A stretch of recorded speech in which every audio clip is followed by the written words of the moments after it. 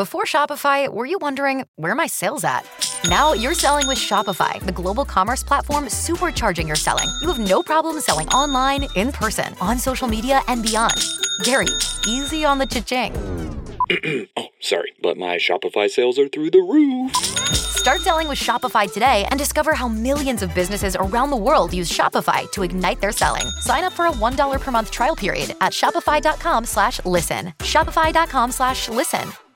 Hi film fans, welcome along to this week's episode of Soundtracking with me, Edith Bowman. Thank you so much for joining me for another episode as we dive into the world of film and music and explore and celebrate its beautiful relationship.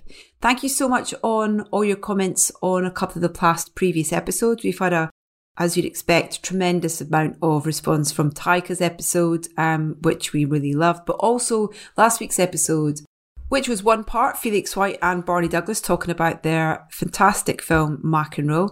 And the second part, of course, was Carrie Cracknell talking about her adaptation of Jane Austen's Persuasion. Really lovely to get your feedback on it, and please feel free to get in touch with us, whatever you want to talk about. The best way of doing that is our email address, which is info@edithbowman.com. In fact, I have a couple of lovely correspondence for you right now. The first of those comes from a gentleman who has some recommendations. Liam Martin. Thank you for your email. Liam in Brighton. Huge fan of the podcast. Thanks, Liam. Just dropping a quick request for dream interviewees. 2 of those, in fact.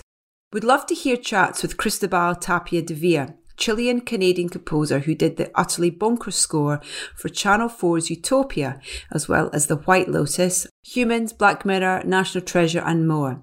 And Segan Akinola, British-Nigerian composer who scored Doctor Who the past few years. Taking the reins after Murray Gold's 13-year run in 2018. His final episode is this autumn, so perfect time for a chat with him. I definitely will. I'm going to get onto that right now, Liam, to chat to Cristobal and Segan. So please stay with us as we try and make that happen for you. Thank you so much as well to Brent Billings, who just sent us a really lovely email about the podcast. He says, thank you so much for the work you put into the podcast.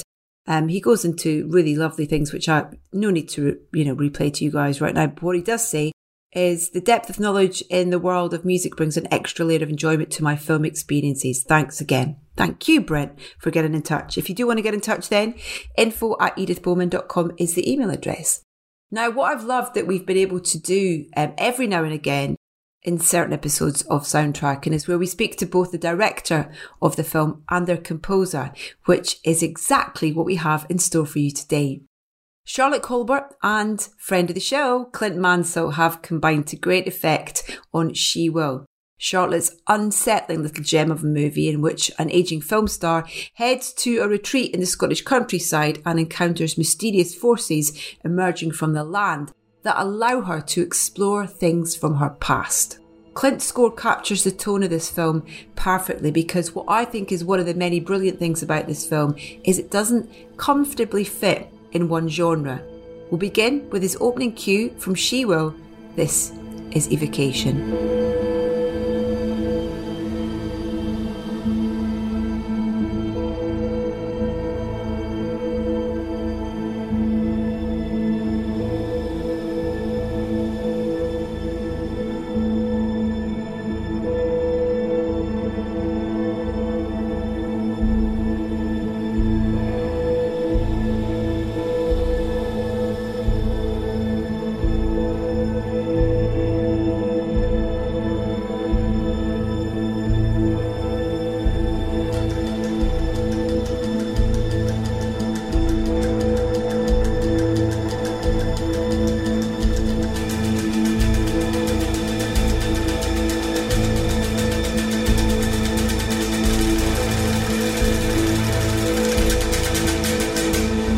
Thank you so much for doing this, both of you.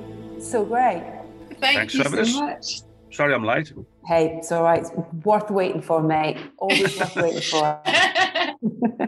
Congratulations on this film. I loved it. I think it's extraordinary. I think there's so many. I won't lie, Charlotte. I was in the pub with Clint the other night and I was waxing lyrical about it with him. So congratulations. It's so good. Clint, before we get on to talking about music, Charlotte, do you mind talking about the kind of the essence of the story and writing it with Kitty and where the kind of story came from, because there's so much in it.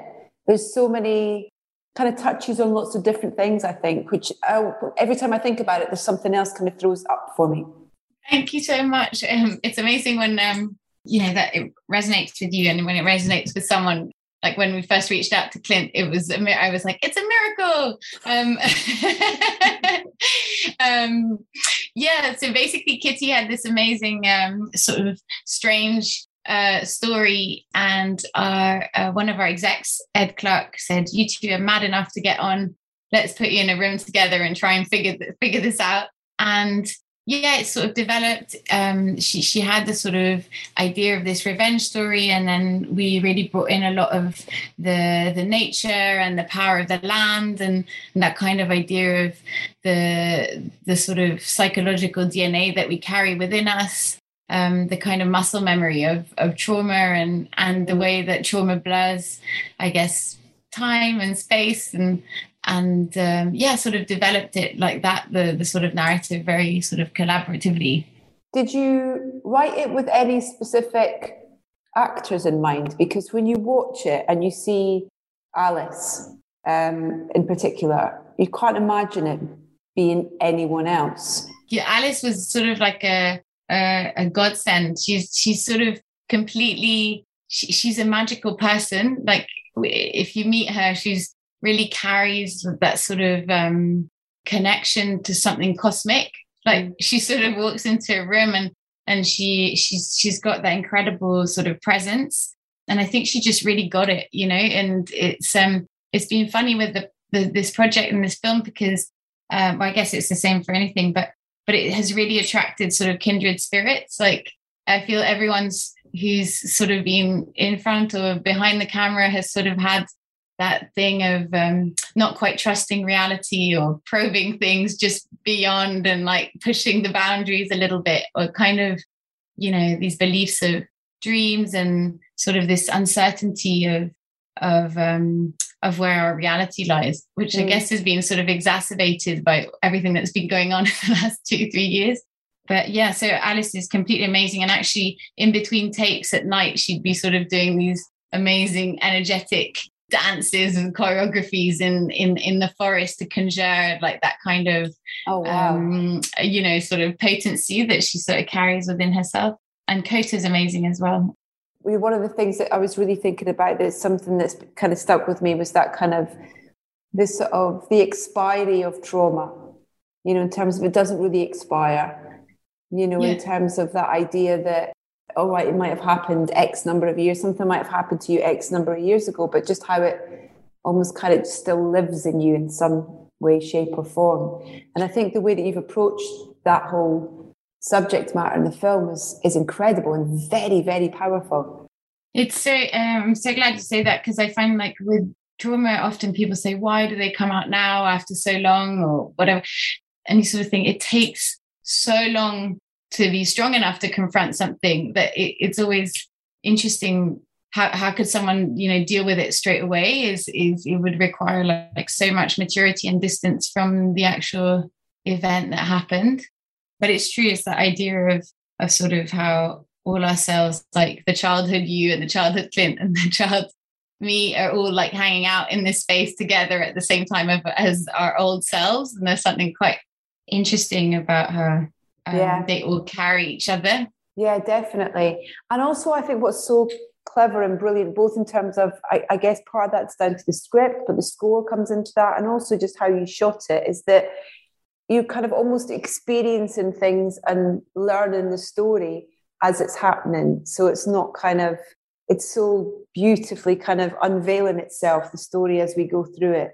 It's quite hard to describe the film. I don't think it does it justice by any shape or form by saying it's a horror film, because it's not at all. I don't think. It's kind of, you're not sure what it is to start with, and I love that. And that's so refreshing to kind of start watching something and you have no idea what it is, and you're there, you're hooked, you can't wait to kind of get on the journey and see what happens. That's really, really kind of you. And also, like, I think Clint was amazing because he basically really developed like the the score is really like a character and a voice of like people past meeting the present. So he sort of managed to bridge all the different elements and create this kind of sort of cosmic goo that keeps it all all together. King of cosmic goo. You need that on a t-shirt. For sure. Definitely. I love that. What did you, both of you actually, I mean, Clint, when you first spoke to Charlotte about the project, what was it that you felt about it, saw about it, that you wanted to get involved? And Charlotte, both for you as well, what kind of question around, did you know what you wanted from your score? Did you where were you going from it? Clint, do you want to pick up on yours first? The first thing that, was that I was really blown away by the film. I watched it like 3 times in a row, back to back, when I first got it. The film was in quite an advanced state then. It was very watchable. There was a strong temp score on it. Your favorite? I mean, but yeah, I mean, it was. I mean, it was a bit intimidating actually, because everything worked. You kind of then got to tear it down to sort of really find it. There's such a lot of films made, a lot of content is out there these days, and I'm very fortunate that I get to work regularly. So I get asked to do a lot of stuff, and you're kind of always hoping and waiting for things that just sort of come and surprise you, that come out of left field. And this film was just something very different, just from, yes, the story is sort of different, but just from the female lead, an older woman lead, is so rare these days. And that was very appealing to me, just because it's different. I mean, obviously add to that it was a great story and a great film, but all these sort of elements were what excited me about it. And also as well, there was an opportunity to really, I felt, do something different, find something different. The film could take it. I loved the feeling of the land, the feeling of the past, the revenge story, the retribution, and the strength that comes from these characters coming together.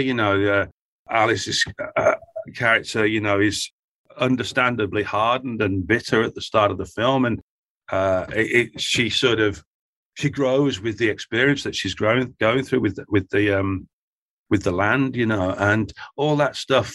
It just seemed very rich for what you could do musically. I mean, I tend to not get too excited about, I mean, I don't do action films, for instance. They do, because they kind of do what they got to do musically, and that's fine. I'm down the cinema in the 4DX seat watching Spider-Man, and it's all, it's great. But that to me isn't sort of an opportunity to write the sort of music I like to write, and this film was, just dripping with that, really, of this chance to become part of the DNA of the film and the story, and just really weave in there, And Charlotte had some very specific thoughts on the score, particularly the vocal, and a choral element, which I took a bit of time getting to, but it was just all these ideas she had were basically just providing this rich palette from musically that I could sort of bounce off,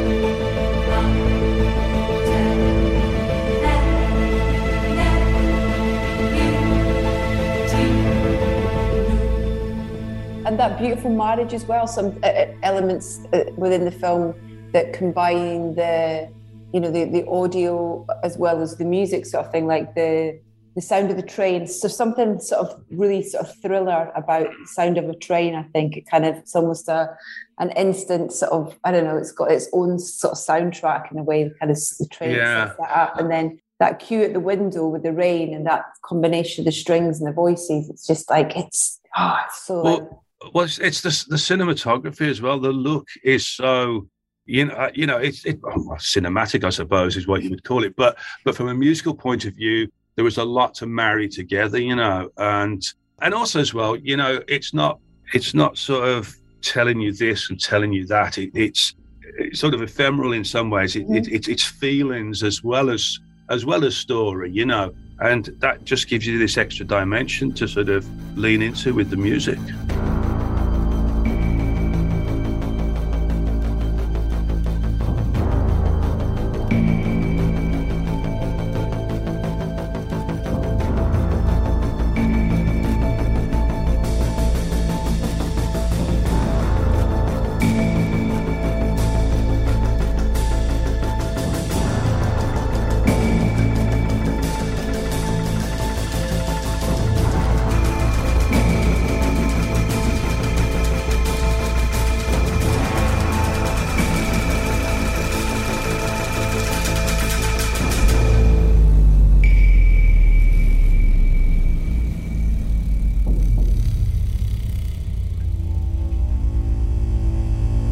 That's really interesting because even before we know anything, you've got the kind of music and sound that starts, which is such a delicate thing to start with, because you don't want it, like you say, to kind of go, so this is what's going to happen, or this is what it is. That's such a delicate thing, isn't it? Particularly right at the start when we haven't really seen anything.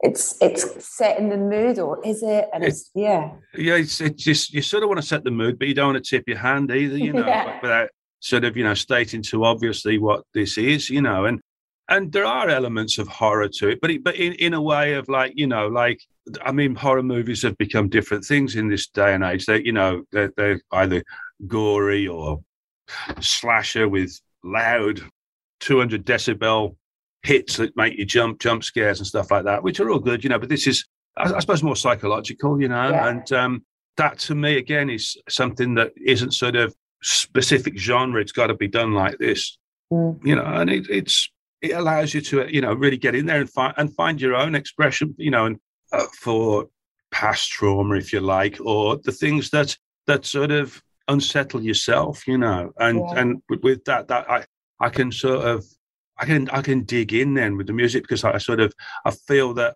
my response and my feelings on it are an important part of it. It's not just like, oh, well, at this point it needs to be saying such and such. It actually becomes about how I'm responding to it. And there's room for that in films like this. And that's what attracts me.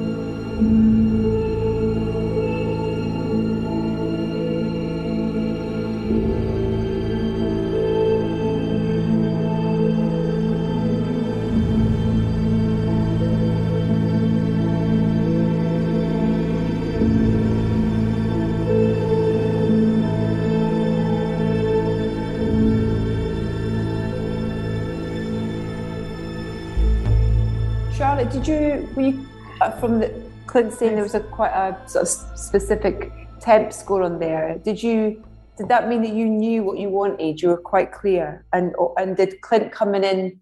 Did he shift that at all? In terms of kind of going, did it surprise you? I think like the temp score is really useful for rhythm and for the editing of the film. But in terms of, I think what we were trying to find was always kind of the soul of the film, and that was always completely to be discovered. The character of it, like the personality of it, like voicing stuff that we can't see, voicing trees and voicing wind and voicing earth and voicing people who were burnt at the stake, but who's the only thing that's left of these ashes.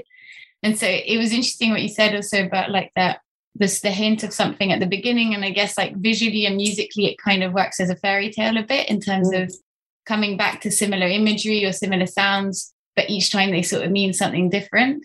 And it was so amazing seeing Clint, like when he was recording the vocals as well, like working on the performance of the singers, to see and the vocalist to work. For example, there's a younger voice that sort of is the voice of young Alice in a way, and seeing like how she gains in confidence throughout the performance, so the performance of her at the beginning is very fragile, and then as she sort of as her voice of her child herself like reclaims itself, her voice is more confident. Wow. And it's so it was so beautiful seeing that, and seeing that kind of development, I guess, of that character.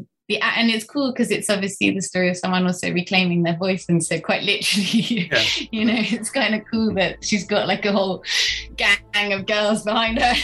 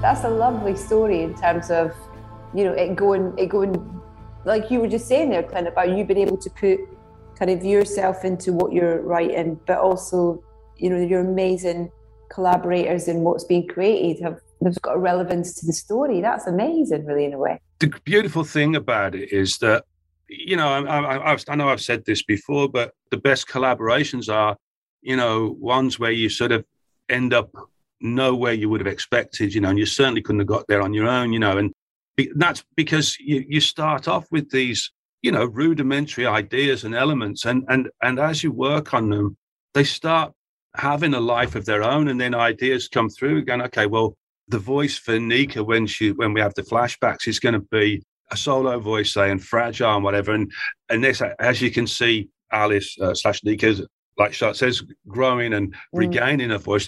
All this power and the power of the witches from the ashes all joining her, it just goes, okay, that's really helping us develop the arc of the story and the arc of the music, and they're just little things that grow just by working on it, and you've got the ideas, and suddenly I'm not saying they write themselves, they don't, but they push you, going, okay, this is what we need now, this is what you've given us, and in response we want this back from you, Those are the things that are, really make this job great. I love it when that happens.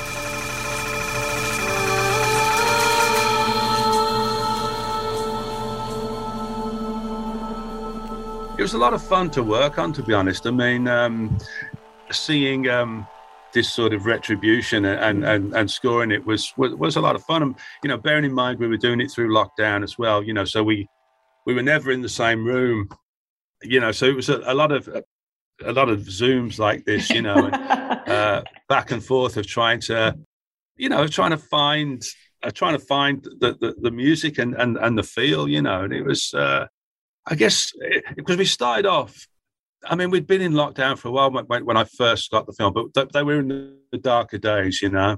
And weirdly, by the time we finished the film, things had become, we'd kind of grown as a society to some degree, you know, because things were getting better by the time we were sort of actually recording the film. So it was, I don't know, it's had some earthly parallels, I guess. It's so great. I mentioned kind of the cast, you mentioned Alice, but all the cast as well, and even the location. I wanted to ask, you know, I'm not trying to be kind of ambassador for Visit Scotland, but, you know, kind of, but why Scotland? Was there a specific reason based on your research and stuff? Because obviously Scotland's got that kind of amazing history with kind of, you know, the witchcraft, particularly weirdly around my neck of the woods in the East Coast. Amazing stories about kind of these incredible women who were, you know, unfortunately burned at the stake and stuff, but all that kind of thing. So the story was always set in Scotland, and I love Scotland so much. I think it's like so magical. Like it is just the landscape itself is completely like one of those storybooks, you know, of like old-fashioned fairy tales, and the mist, the weather, the culture is so strong, the sort of identity is so strong. And the smell of Edinburgh, for example, is so incredible, that amazing, you know, wood burning, wintry, amazing smell. When we shot in sort of the cabin scenes and stuff was up next to Aviemore and the cane horns and stuff, which is so beautiful. It's insane. Like the skies seriously are bigger than anywhere else. I don't know how it's possible. Not, but it's like nuts. These enormous skies and and this incredibly dense earth. And apparently there's like a push at the moment to push for peat, reusing peat in Scotland and stuff. And there was apparently there's an effect or something that happens when the air condenses around peat. You get these sort of white shadows of smoke that come out, and they're called the white ladies. And I always think there's something so incredible about, like, because obviously peat is obviously fossil, like actually it's thousands of years old, like all life, isn't it insane? I mean, it's just crazy. Yeah, so the depth of it is crazy. And and it was also the last location where there were these two women, Helen and Janet, who were the last. Helen was the last woman executed for witchcraft, and she was from just around the corner. And so there's that crazy history that's, as you say, that was there. It's always mad how many, like proportionally, there was such a high rate of women execute, or people, it wasn't only women, but mostly it was women executed for witchcraft. And obviously there's those great girls, the Witches of Scotland, who are campaigning up in Scotland. They're great. It's really great that the stories are being brought into contemporary stories, you know, those kind of old folklore stories have been brought into contemporary ways of, I guess, drawing attention to them in a way as well.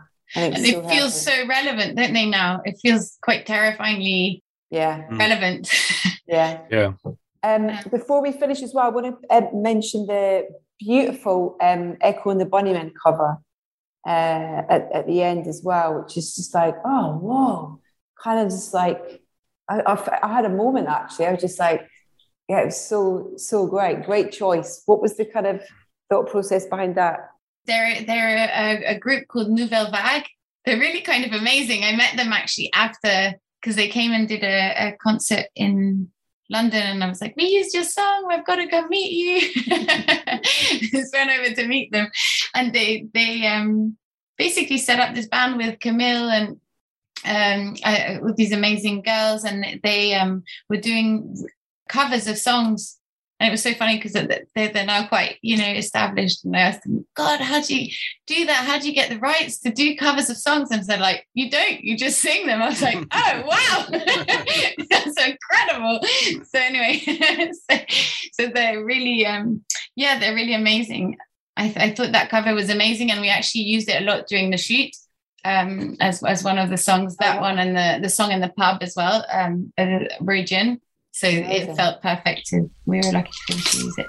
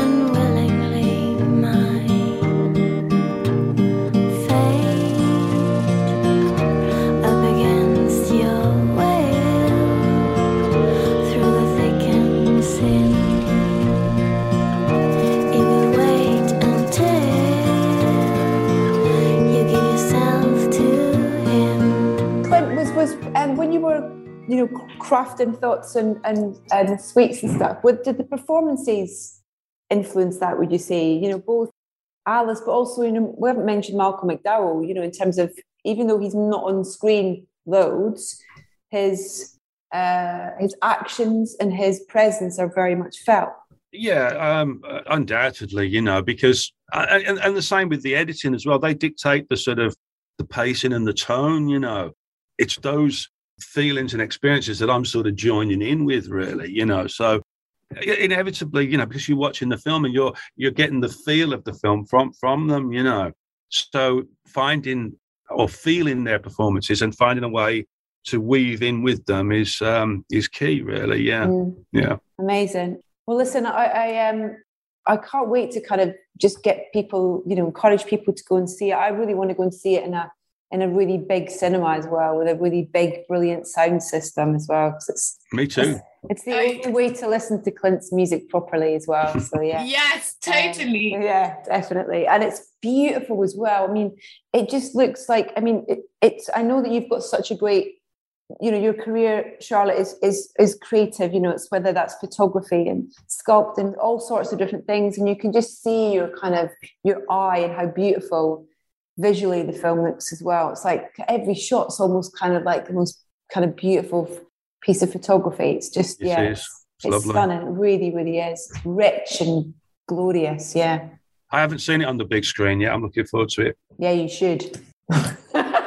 And listen, thank you so much for your time. It really is a proper treat to get to chat to you about it. And yeah, I hope this is a relationship that continues as well, because it's this collaboration's just been mint. Thank you. Thank you.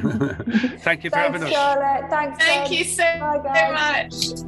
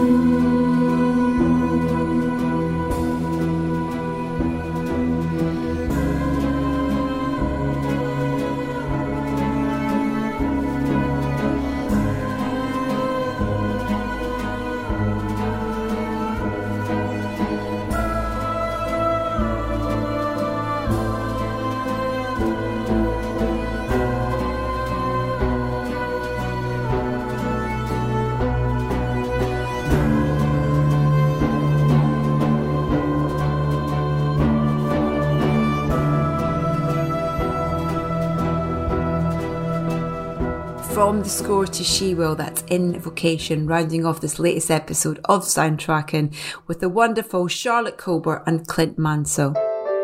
My huge thanks to Charlotte and Clint for taking the time to join me. You can find screenings of She-Will in select cinemas. Go see it. It needs to be seen and heard on the big screen. But it will also be available to watch on home entertainment formats. Now, it's not the first time, of course, that Clint has been on the podcast, and also not the first time he's been on the podcast with a director. We've had him luckily join us with Mr. Duncan Jones and Mr. Ben Wheatley. So head to edithbowman.com if you'd like to hear those previous conversations. Follow us on Facebook, Instagram and Twitter. We are at Soundtracking UK. And do send us an email, as I said, at info@edithbowman.com. Now, very excited because coming up in the coming weeks, we're going to be talking about Mr. Malcolm's List, Bullet Train as well. But next week, something slightly different. A gentleman who's a director. He's worked in film and TV and music videos. And his new project is a unique being. I was lucky enough to go along and watch ABBA Voyage, this phenomenal live experience of ABBA at the ABBA Arena at the weekend. And I'm very excited to share my chat with director Bailey Walsh with you next week. So, talking all things ABBA Voyage with Bailey Walsh on next week's show. I very much look forward to the pleasure of your company then.